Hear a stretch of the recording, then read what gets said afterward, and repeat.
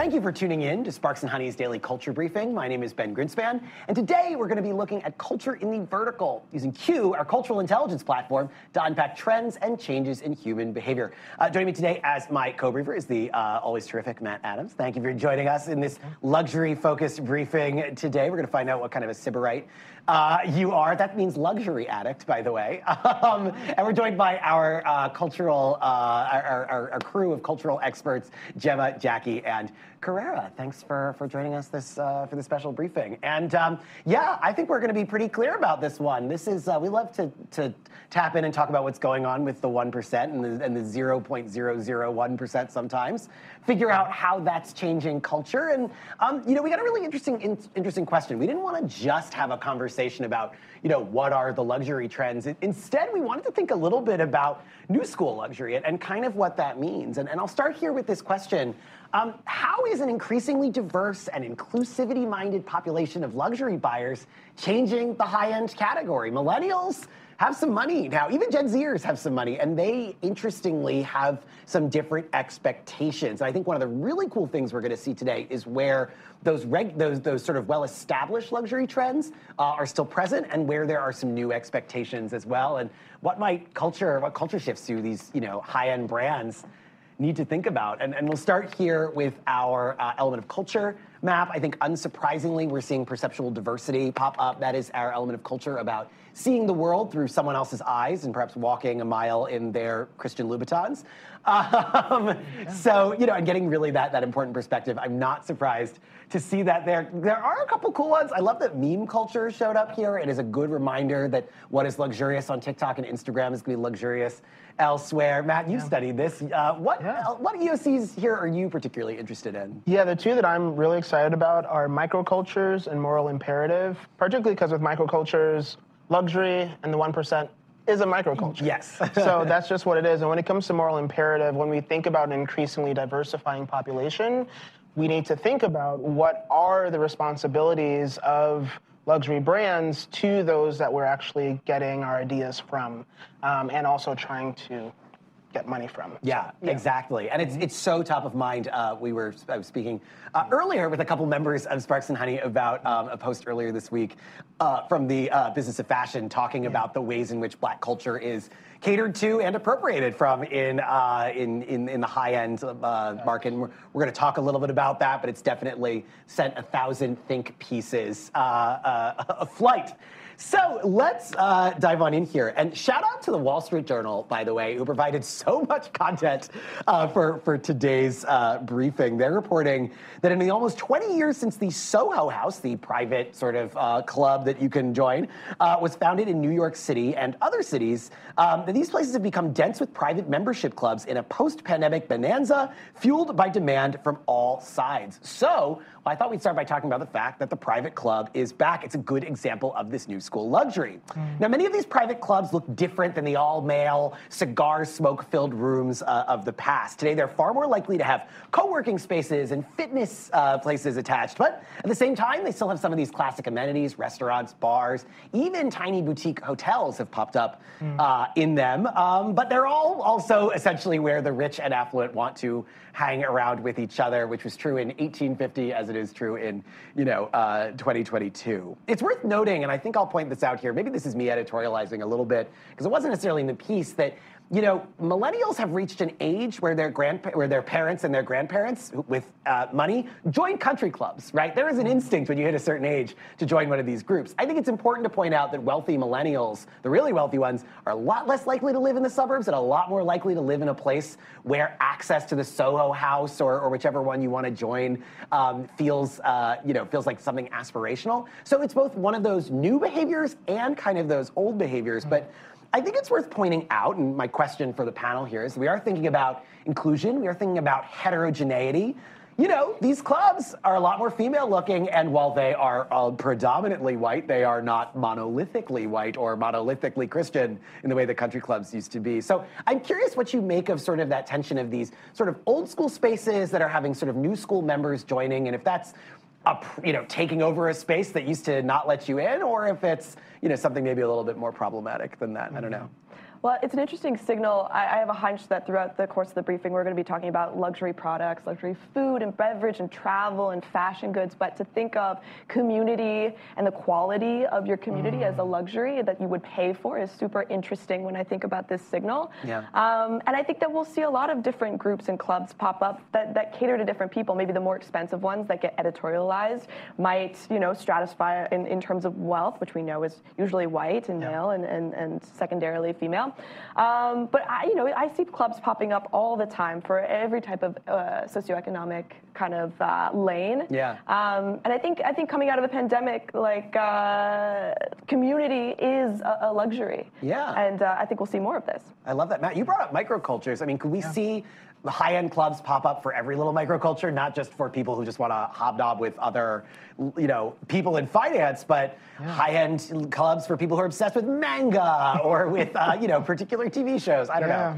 That kind of sounds like the manifestation or the tangible manifestation of Discord. So, if Discord was to start having in real life clubs for certain servers, that'd be really cool. Yeah. But on top of that, I think this is really interesting because with the Soho House, even though it is a very luxury space, it's very expensive to get in there, they still have a lot of services and events that cater to a wide perspective of culture. Yeah. And it actually informs people of what's going on outside of their typical, narratives. And I think Soho House has done a pretty, I don't know if it's a perfect job, but they've definitely tried to position themselves as a space that feels fairly open. It's not like the sort of failed, what was that experiment with the guy who did the Fire Festival, who took over a townhouse, and they've avoided some of those traps.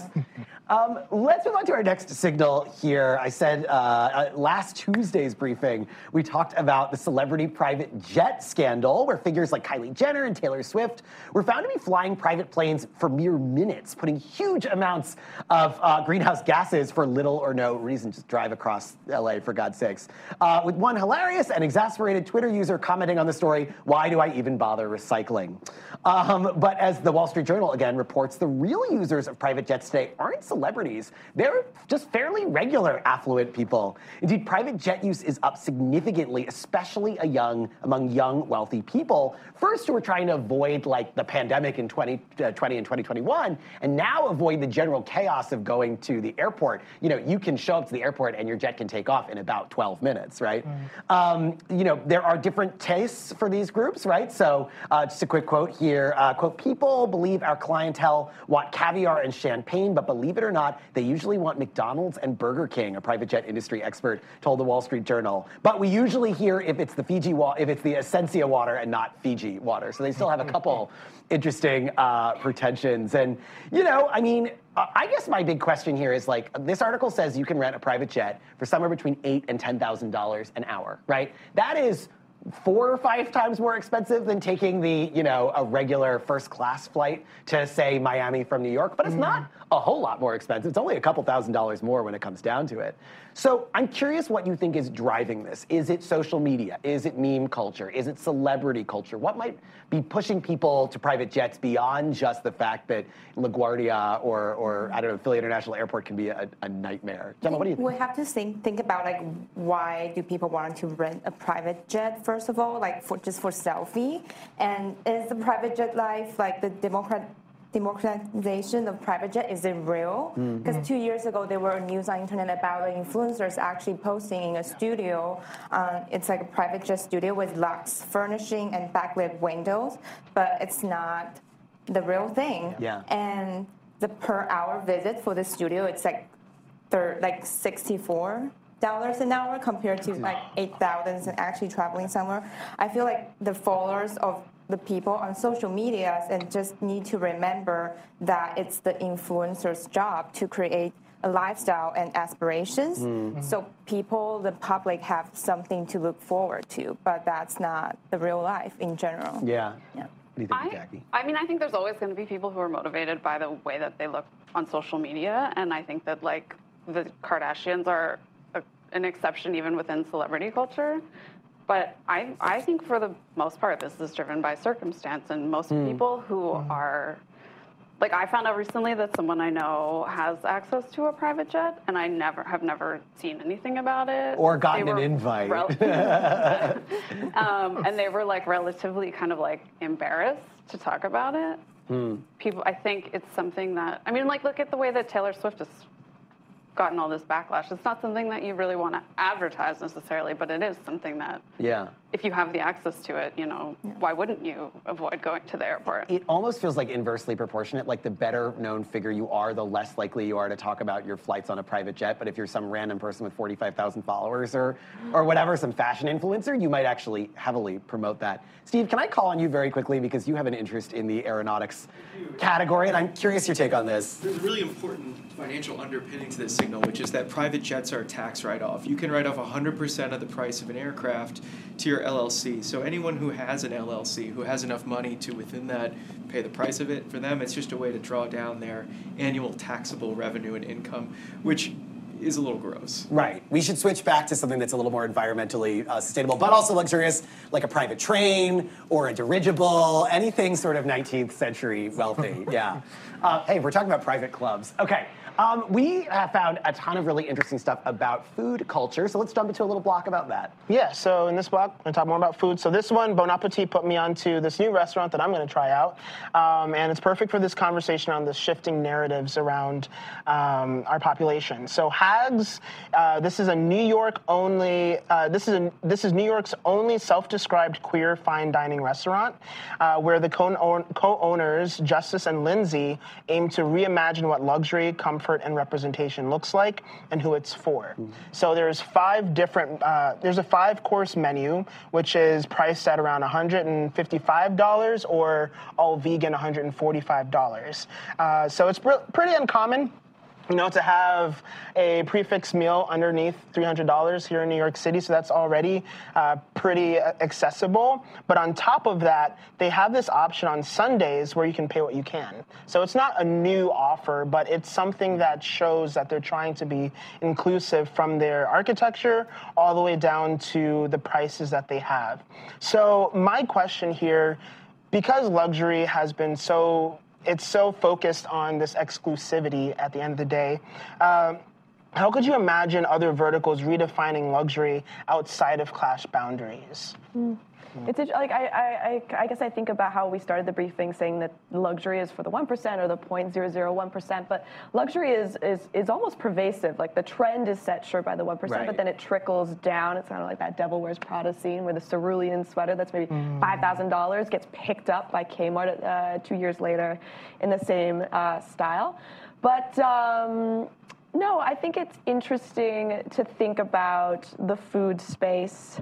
And how making luxury accessible to new people is bringing new people into these experiences and how people are wanting this democratization. Yeah, I hope I don't sound too cynical in saying this. I mean, well, first of all, I'm fascinated to understand like what the queer food revolution would sort of look like, because restaurant kitchens are often fairly queer spaces. It'd be interesting to see people create in that vein as well.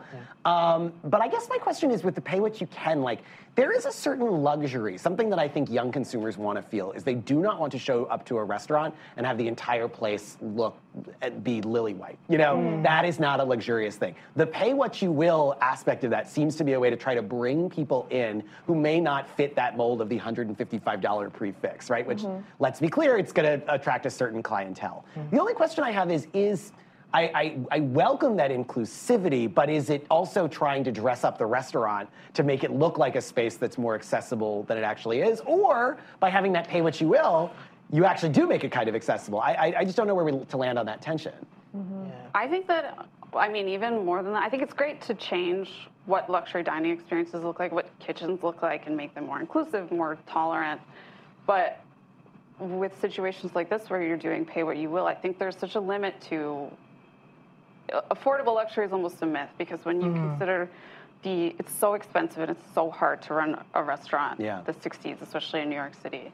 And if what you're doing is you want to have really high-end ingredients, you want to pay all of your staff like beyond a living wage, and you want to offer things at like an accessible price point to someone who can't afford a $145 meal, like you're not going to make it. Yeah. Like there has to be a sort of trade-off somewhere where it either has to be the cost or so.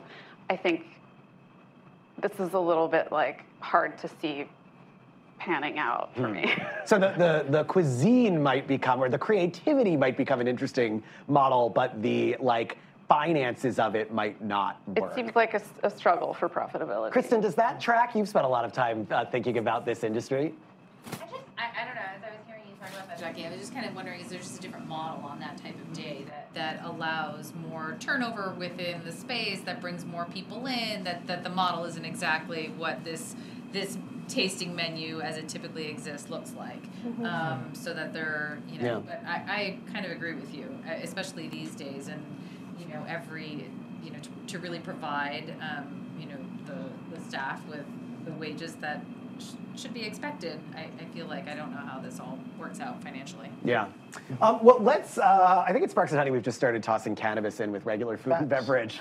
So let's talk a little bit about what's happening in the cannabis space. Yeah, so with cannabis, Chris Webber is actually creating his own luxury cannabis brand, which I think is very interesting, as luxury in and of itself is that space where we can find rest and do things at a different level, and cannabis gives that access to people on all different levels. It gives you peace and space in the midst of chaos.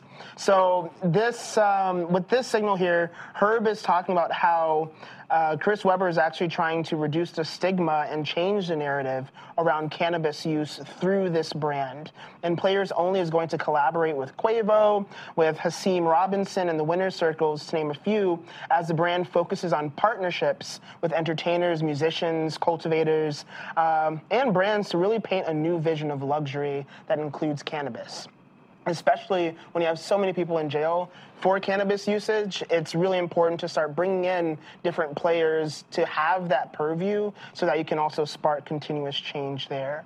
And when we were talking about the Business of Fashion article as well, when we talk about black consumers and what black consumers have to go through here in the United States, I think it's really interesting to think about the role brands play in trying to increase access or even trying to rectify the wrongs that we see here. So I'm wondering, are luxury brands collaborating with black luxury brands? Does that, come off as performative in any way? Is there a way to think about collaboration that isn't just for your own, your own image at the end of the day?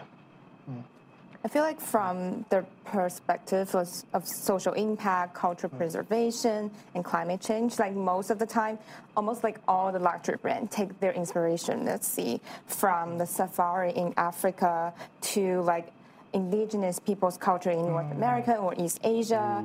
And they need to think about how they can launch project and designing collection, and that part of the profit could go into to preserve and uplift the source of their inspiration. Yes. And that could be a way to go. I'm thinking about the recently deceased Andre Leon Talley, who was Vogue editor for a long time, lived a really interesting life. And I was reading an obituary about him where he talked about the fact that he was really instrumental in bringing black faces and creators into Vogue and into the halls of really high fashion. But at the same time, he had other things that he was interested in, and I think also in this editorial talked about worried about being pigeonholed that way, right? And I think that's a really interesting tension, but a really valuable one, where it is aspirational, I think, for most young, wealthy shoppers to buy inclusive, right? But the question is are we in a space where you can buy black because you want to buy black, or are we in a space as well where you buy something that's gorgeous, that's high end or whatever, and then you also find out that it's black owned? That's another important step for us to be in. And so I love bringing in Chris Webber and various other, Quavo. That's a cool way to get this started, but it's also, I think you got to make sure that you're not just being that you're not just buying for the sake of making a political statement, but that you're buying because the product kicks ass, and I'm hopeful it will. Yeah. It's interesting that when we think of the cannabis market, it's so historically been one aesthetic vision aimed at one kind of subgroup, Really, yeah. and to kind of branch out and have it kind of look like an iPhone store or look more like hippie, like granola, whatever, to have different aesthetic points of view on how to appeal to different users. It makes me think of a signal we had the other day on like muscle milk or muscle powder, and how the aesthetic with that has run so male and so like, in my opinion, like aggro. But then we saw like one brand do it in like muted colors and like beiges and like nice fonts, and it's like, yeah, well, why aren't we speaking to different customers with aesthetics and branding and brand partnerships?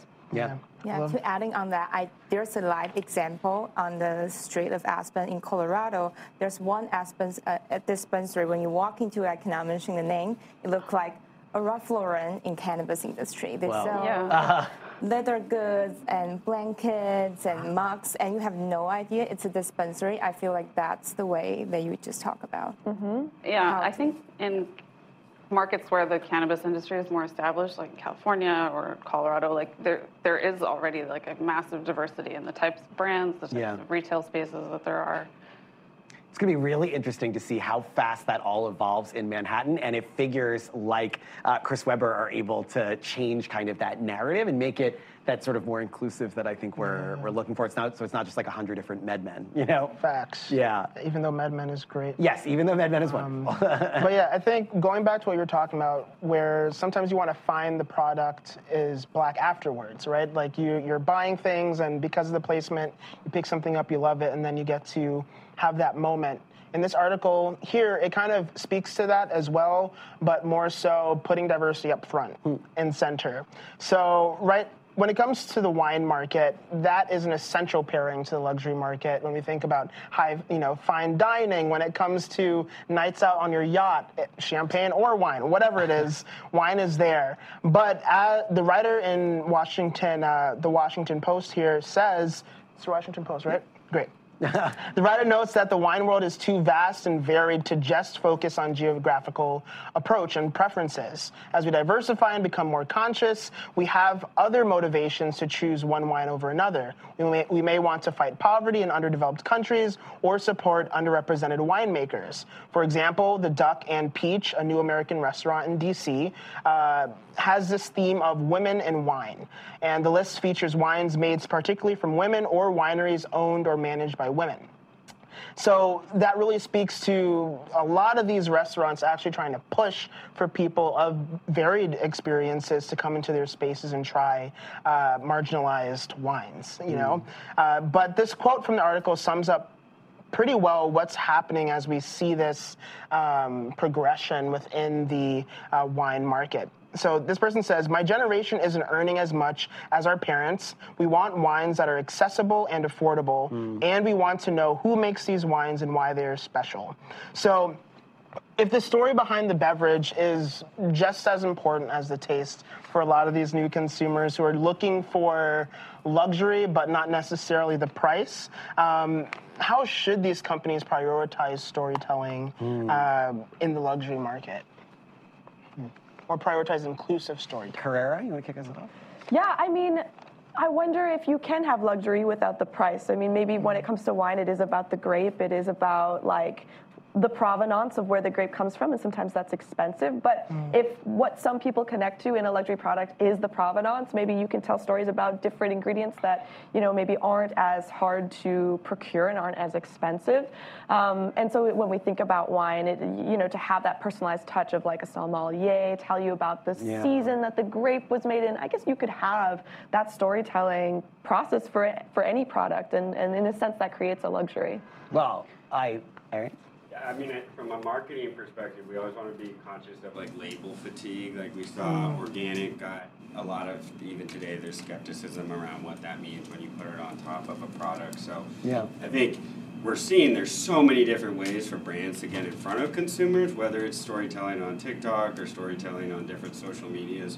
Finding those avenues where you get that captive audience is always going to be a powerful place away from the label fatigue and kind of trying to reduce the conversation to one, like, if I buy this, thumbs up. I think that's a really good point. Kristen? I was just going to say, we just got finished talking about the, kind of fandoms and the community being, kind of the new luxury. And I think regardless of price point, which used to be determined more by brands, that this is what luxury is, and now the consumer is determining, or social media is determining what luxury is. Luxury can be obviously a completely different thing, and it can be solely based on a story and something that feels like it really resonates with you and feels really authentic. Yeah. And, it can take off from there. So. If I can talk briefly about, I right out of college, after tour guiding, I worked at a really fancy wine and cheese shop, like 20 hours a month, right, as when I was living in DC and, the Capitol Hill. These are very professional young millennials, because again, this was like 12 years ago, 13 years ago.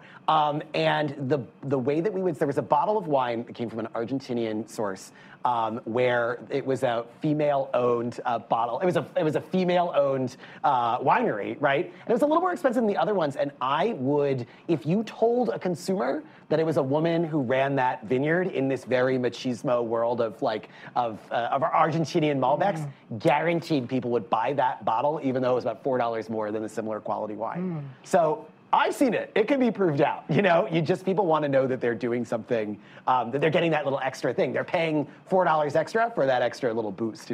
I think it's maybe also an element of like a shift in consumer thinking from what they consider luxury or what they're paying for is not necessarily a brand name or like history, but they are paying for like, maybe the knowledge that the people who made the wine were paid well. That it comes, the story of where it comes from, and also like then, maybe it's from a woman or a person of color, and I think maybe those are the things that make up why you pay more versus a brand name on the label. Totally. We have a guest comment. I have a theory. Yeah. So in some of our research, we found that the high net worth individuals are concerned about sustainability issues, but not willing to fly commercial, for instance. Right. Scheduled, yes. They should. I even heard a funny story about someone who tried it once and said it should be illegal and he'll never do it again. So we're definitely seeing that there's this desire not to compromise their lifestyle. But sustainability these days isn't just about people, planet, it's also about people. So maybe this is the way that luxury consumers fulfill their inner need to feel like they're contributing to sustainability by supporting people. Yeah. Making a more sustainable industry, right? Exactly. Being more inclusive. This way they can kind of maybe not feel so bad about how their behaviors might impact the planet. Yeah, and what's funny about that, before we move on to our next signal, we were talking about, you asked such good questions about the story building of it all, and talking about label fatigue and sort of my own experience, but you have to remember that storytelling is only part of that. We also have to understand, just as you were saying, the consumer journey, right? Because that story has to line up with those decision making, and that's how you can get people to spend that extra 25% on something that is functionally a fairly similar bottle of wine. Okay, last food and beverage one here. So again, back to the Wall Street Journal, which is reporting that Midwestern cuisine, from ham salad to Jell-O salad, is becoming an haute delicacy. The Journal tells us, quote, at Agnes and restaurants, Agnes in Manhattan, and restaurants such as Mr. Digby's in San Francisco, Patty Ann's in Brooklyn, and Emmett's on Grove, again in Manhattan, meatloaf, twice baked potatoes, and other all-stars of Midwestern potluck are finally having their moment on the menu. Bernie's at Greenpoint looks like a TGI Fridays and is impossible to get into. So this elevated fine dining makes sense in a chaotic area where good comfort food can be something we covet, right? On the other hand, upcharging $40 for a slice of meatloaf can be kind of problematic. I think there's an interesting tension here between celebrating the culture and ironically serving you the food that we don't associate with that culture. So, and I think as diners get a little more savvy about their own experience, what it means to dine at a specific place, I wonder, and I'd love to hear from the audience, if there is a tension here, and how do you navigate that tension between high and low, celebrating the bloomin' onions and the ham salads of the world without it becoming like ironic dining? Because I just feel like we've kind of moved past that sort of irony. It's too problematic to do irony for irony's sake. Is it irony?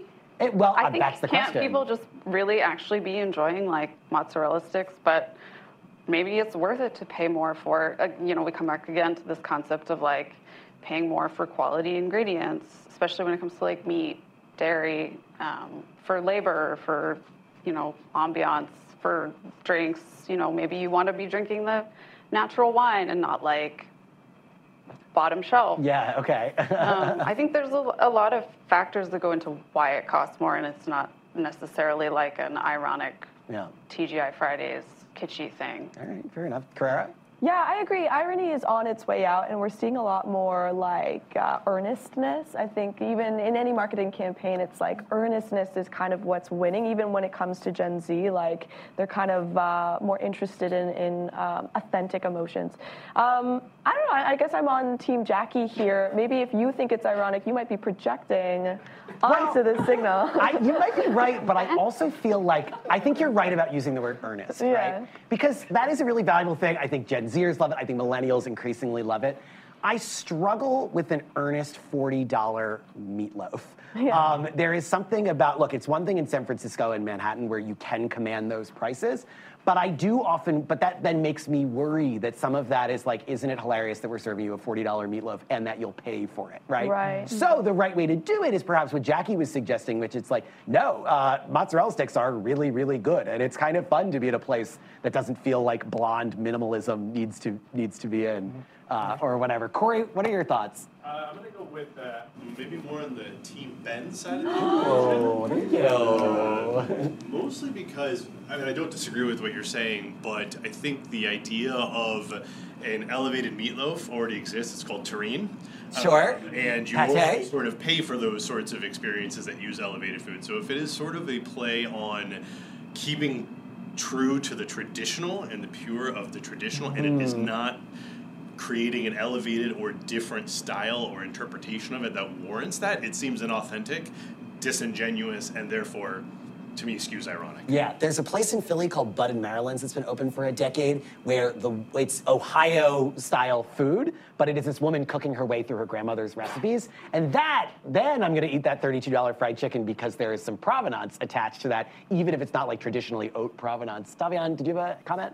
Well, yeah, and I love that example because I think it depends on who, right, is the one that is either cooking or, sort of owns that recipe or, the food we're talking about. I mean, coming from the Black experience, I've been to many restaurants where, there's collard greens and mac and cheese and things that are, traditionally Black foods, if you will, soul food, that are not being cooked by Black people, right? But they're charging, $15 for a side. So I think that, to the points made, could be problematic versus if, it is coming from the Italian, an Italian community cooking an elevated dish. Sure, it should deserve to be more money than, what's traditionally there. Yeah, it's like the luxury proposition can be like ironic in the sense of you think of Gucci and how they put like kind of like a weird little cat on a bag that costs $5,000, or it can be earnest in the sense of like maybe a Prada where it's like, here's the person that made the bag, we want this to last forever type thing. The key to that is context, and it's just what you were saying about the context of the space. It's the context of who's doing the cooking. That's probably how you resolve that tension. I want to call it one more thing is there was a story recently about people in LA getting really into like Musso and Frank's and going to like Dantana's and these sort of like old-timey Hollywood spots that have been around for like almost 100 years as a sort of alternative to luxury and a like way to sort of escape this. Obviously it becomes a trend in itself eventually, but a way to escape sort of like foodie trends and like luxury dining and trying to get away from like acai bowls and foams and instead going back to something that's like comfortable. So maybe this is sort of a similar experience of people looking for an alternative to like fancy food. Yeah, exactly. Sometimes you do just want a $40 pork chop, which is Musso and Frank's isn't cheap, but anyway, let's talk about the metaverse here for a little bit. Of course, we never shy away from the metaverse. Here we are talking about the future. If we're talking about the future of luxury, we're going to have to talk about the next generations or just our infatuation with the metaverse in general right now, and what that means for the next generation of luxury. So G Money, in this signal from Fashion United, G Money, one of the largest NFT collectors in the world today, who's also collaborated with brands like Adidas, is creating their own line of clothing that is NFT enabled. So NDCC will take the characteristics and heritage driving ideals of iconic fashion houses, offering uncompromised choice in materials, in craftsmanship, illustrative storytelling, and selective distribution that speaks directly to the luxury market. So the first iteration 01, will include this high-end T-shirt that'll have a little, NFT-enabled thing inside of it. It'll be like a really cool way for people to really be a part of this membership platform. And I think this is interesting because when we think about where things are going in the future with our shifting demographics and what people think about when it comes to luxury, how do luxury companies differentiate themselves in the metaverse when that quality of material or craftsmanship can't really be seen? It really is just digital environments. I feel like blockchain technology are being talked about in luxury space and metaverse for like million times, but nobody actually think about, let's see, if you validate all the data in fashion supply chain, let's see where the material is made, where the cotton needs grow, who's making the textile, who's making the patterns, who's the designer, and no one actually talks about it. But how about you give consumer all of those information, but at the same time, you can validate everyone who's on the way of the steps, who's like making those garments and give back to them. Let's say, actually, Comme des Garçons starting to do this long time ago. Before there's blockchain or transparency, they always have a label of the worker who actually make the garment, like their initial stamp on their clothes. And what about if this style is sold well, and you can actually give bonus to this employee who's actually sewing this garment somewhere in Japan? And that could be a great idea to utilize blockchain instead of just become a marketing idea in fashion. To just add on that, thank you for calling that out too, because I think that's what gives so much energy to Web 3.0 is the decentralization of the blockchain and getting more creative with how we do business and how we give money. So I think that could be a really interesting way for luxury designers or luxury companies in general to start, showcasing how you can be more bespoke with sustainability or giving back across the supply chain narrative. And give the credit back to the team instead of, let's see, a celebrity designer who's on the front and walking the wrong way and nobody knows there's 100 people behind him who's working on the collection. Yeah. My theory on new school luxury, I'm going to posit it here. Lee, let me know what you think. Is that we used to be selling luxury goods based on quality or luxury experiences, luxury travel. I think that we're selling luxury identity, especially with signals like this where, you're building a one-to-one of you in a digital world. You're buying things that say, hey, I'm the type of person that has a G Money, Fortnite skin or a Gucci Fortnite skin. My identity is a creation of different cultural touch points of like, oh, well, my identity maybe in the real world is that I drink natural wines and I shop at Bloomingdale's, but then I also wear Nikes. It's like this kind of interesting mix that we're all able to create that provides us with more uniqueness, especially in kind of like a mass-produced world where everyone can have the Louis Vuitton Neverfull. My identity is that I have like these specific luxury brands to create something that is completely new. Well, and that's an interesting challenge for luxury brands, right? Because luxury brands sell you products. Products are fundamentally based on, the value of product is based on scarcity. Right. But in a universe where everything is built of ones and zeros, there's no such thing as scarcity. Right. So you got to sell them something else. And what the product there might be identity and services because there is no scarcity in the metaverse. Gen Z is building luxury identity based off of an eclectic and unique mix of luxury products. Yeah. Eclectic and unique mix of luxury products. We're getting that tattooed on ourselves. Okay, we do have to talk about Kanye West. I apologize. So I think this is an interesting Signal here. The rapper formerly known as Ye posted this black image on his Instagram that read, "Look to the children, look to the homeless as the biggest inspiration for all design."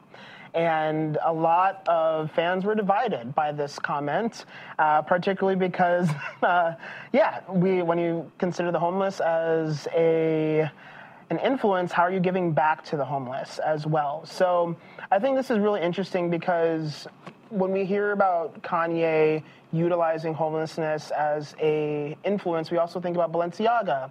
Now, Balenciaga was selling these 1K distressed shoes, and this was some form of luxury. And I think when we think about the future of luxury in association with the trends when it comes to rising class tension as well, I think it's interesting that luxury might need to, in some senses, hide in order for it to survive.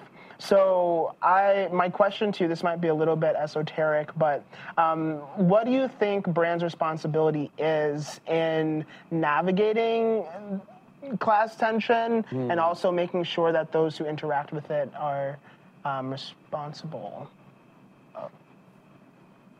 Sure, Jonathan. So I'm really curious about this because I find that there is a preoccupation with the performance of sustainability, which is juxtaposed to the very disheartening framings that people will have. And so Kanye shocked the world for the umpteenth time this year, saying something that feels very Kanye-y personally. But he's not new, and this isn't new either. To your point, it reminds me of Derelict from this Zoolander. is a thing that we've seen, and I think there's also a framing to your earlier point around people being like, I'm not the kind of person that would buy that Balenciaga collection. I'm the kind that buys the understated one. Right? I would never be caught in that, but you can catch me in the summer collection. And I think there is this kind of tension where brands struggle with this because brands deal in the perception of how people want to be perceived, and they make things to help you establish further or diminish that perception to your own good, right? And so I think that Kanye saying it publicly is interesting because other people have been doing it publicly, but just not saying it explicitly. And Kanye's just an explicit person, complete sentence. And so I think that's also why there's division, because there was always division. It's just that when Kanye fissures something, there's almost this need to pick a side, but the brands have already been doing it, and people picked a long time ago and just decided what they were okay with on a tolerance perspective, and still wanted things. What do you make, just very quickly, Jonathan? What do you make of Matt's question about class fitting? Because I know that you were saying that about Balenciaga, but is it? We were saying in the briefing on poverty that Gen Z and a lot of millennials are very skeptical of capitalism. How is a luxury brand supposed to exist in that space? So my best living example of this is the story of Gucci and Dapper Dan, right? So Dapper Dan was dressing an entire culture for 30 years. He was doing it from an impoverished area in New York that people enjoy going to Whole Foods but not necessarily living in. So Gucci wakes up one day and he's like, man, you know what? Maybe it's time to give Dapper Dan credit. Yeah, let's do it. And let's you know what? Let's definitely do it. Let's make a billboard. Let's give him a school. Dapper Dan. And so they didn't like how he made his clothes, but they knew the impact couldn't be avoided. So they had 25-year runway to watch him, to sue him, to go through litigation, to essentially bankrupt him. And then we're like, honestly, let's make him an equity partner. Because we're going to outlast it. And to me, that is the fundamental question. These houses aren't called houses because they're brands. They're houses because they were named behind people. Right. So they're it's like a medieval concept. They're institutions. We can't call them houses because they're like brands. People built the thing and ensured that the thing would continue long after the hand-wringing about whether this should be or shouldn't be exist. And late-stage capitalism gives them the ability to perform across the public sector, because some of these are public-facing companies. So we can navigate whether we think the collection is true or not. But if the stock price is where the stock price needs to be, the hedge fund will respond in kind. And I think to me, I think your question is a good one, but I think it requires like a first principles conversation about what it is we're discussing, so we can be honest about the ethereal and the practical, and acknowledge the delta between those two things. Yeah, and there are major design. I mean, like Dolce & Gabbana have done incredibly badly, candidly, at managing some of these issues, but they're still luxe. People would still buy that. And so I actually think there's a moment where consumers kind of have to choose, like, it goes to what you were saying, Carrera. It's which of these, what level of my own sense of identity, my own sense of performance, of performing luxury matches with these brands. And I can't be a Dolce & Gabbana person, but I might find ways to excuse myself to be a Gucci person, and the imperative for the brand is to minimize the hurdles people need to do to jump over and become one of those people and join that tribe. Right. Aaron, did you have a final thought? Just one other, I started talking about label fatigue, thinking about food, but when I think about the, finance row outfit, it's always been the Patagonia sweater vest, it's been the Allbirds, foam runners, both super sustainable from a impact on the energy perspective, get absolutely roasted because the people who are wearing the attire are not doing the actual work. So it's an interesting consumer choice that they're making individually. I mean, when I worked for a Patagonia store, we were selling a lot of I forget what it was called, but that heather gray sweater vest in San Francisco. Sure, yeah. And Patagonia cut their corporate purchasing, packaging deals for their clothes. And so I think there's a really interesting, when we're talking about the consumer choice and the cultural resonance, it's for a brand to navigate. I mean, it's something that Allbirds is still facing and Patagonia is still trying to navigate. Fashion luxury brands usually have this tension between authenticity, especially it makes me think of the most recent Kanye news of today, where his Gap collection has dropped and he's selling them in big bags like this size, and there's no designated sizing. It's all just stuffed in there as almost like an anti-luxury. You have to work for it. It looks like crap. But I think that he has this anxiety of, well, how do I stay authentic? Well, maybe I'll just make it harder to buy or something, which is an interesting thing that we've seen brands try and solve. I don't know if that's the solution, but it's certainly top of mind. Yeah. I think that is, I think that's really clever, because I don't know if you've ever been in a Gap or in a major city or in New York, but they're not necessarily able to keep the shelves pristinely folded and stocked. And so if you're going to show up in a store like the Gap, you want to control the way that you show up. And if you can't control how often the store associates are going to be folding your stuff, you might as well just throw it in a big bag on the floor. And is that appropriating H&M culture, though, or Forever 21? You could nap in those stores under a pile of clothing. Store culture? I don't know. I mean, the question of what's okay to appropriate is much bigger. Yes. Okay, I want to do, we're kind of dancing around generational wealth here, and I want to talk very quickly about this really interesting article I found in Forbes that points out that something is going to happen in about the next decade that is going to really fundamentally change luxury in the world, and that is that trillions and trillions of dollars are controlled disproportionately by baby boomers, right? They have gotten a lot more financial opportunities than millennials, even Gen Xers, certainly than Gen Zers. And baby boomers are starting to shuffle off their mortal coil, right? Which means that there is a large number of people who come from wealthy families who at some point in the next 10 to 15 years, or 10 to 20 years, 10 to 30, whatever, are going to get really rich, really, really rich. Not just the money that's sitting in your trust fund rich, but we'll be taxing this maybe, but suddenly you're going to come into possession of $15 million or something. That is not going to happen for most people, but it is going to happen for some people, and it's going to change the relationship, as this article talks about, in your brand community. If you're selling the starter Rolex now to a millennial at $2,000, $5,000, by 2035, they may have the cash to lay out for a $64,000 watch, right? Again, very small group of people, but it's going to be a pretty fundamental change, because that will go from the 0.001% of millennials to the 0.01, and you've gone up 100x in people who are willing to buy that. So it's a little bit ghoulish. I guess the question is, should brands start planning for this right now? Is this the time to start thinking about your 2035 strategy when millennials get rich? mean, it definitely is. If you're a whiskey company and your stuff has to age for 18 to 25 years. Absolutely, yes. Yeah, I love that. Or even it's probably huge news for like furniture companies, especially ones that like use really high-end wood products and stuff. Like I think that's really smart. And for the Tiffany's, again, the high-end, I mean, maybe not apparel, but watches, jewelry, earrings, rings, like, oh my gosh, yeah, time to think about this stuff. Yeah.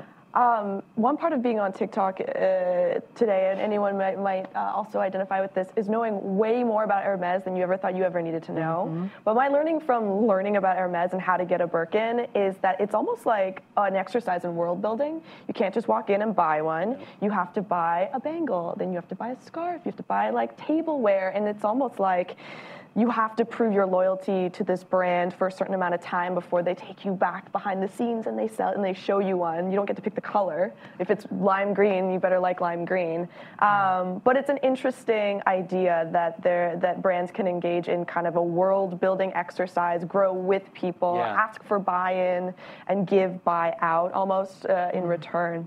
Hermes has a gardening trowel for $300 that I will never buy, but I have my eye on.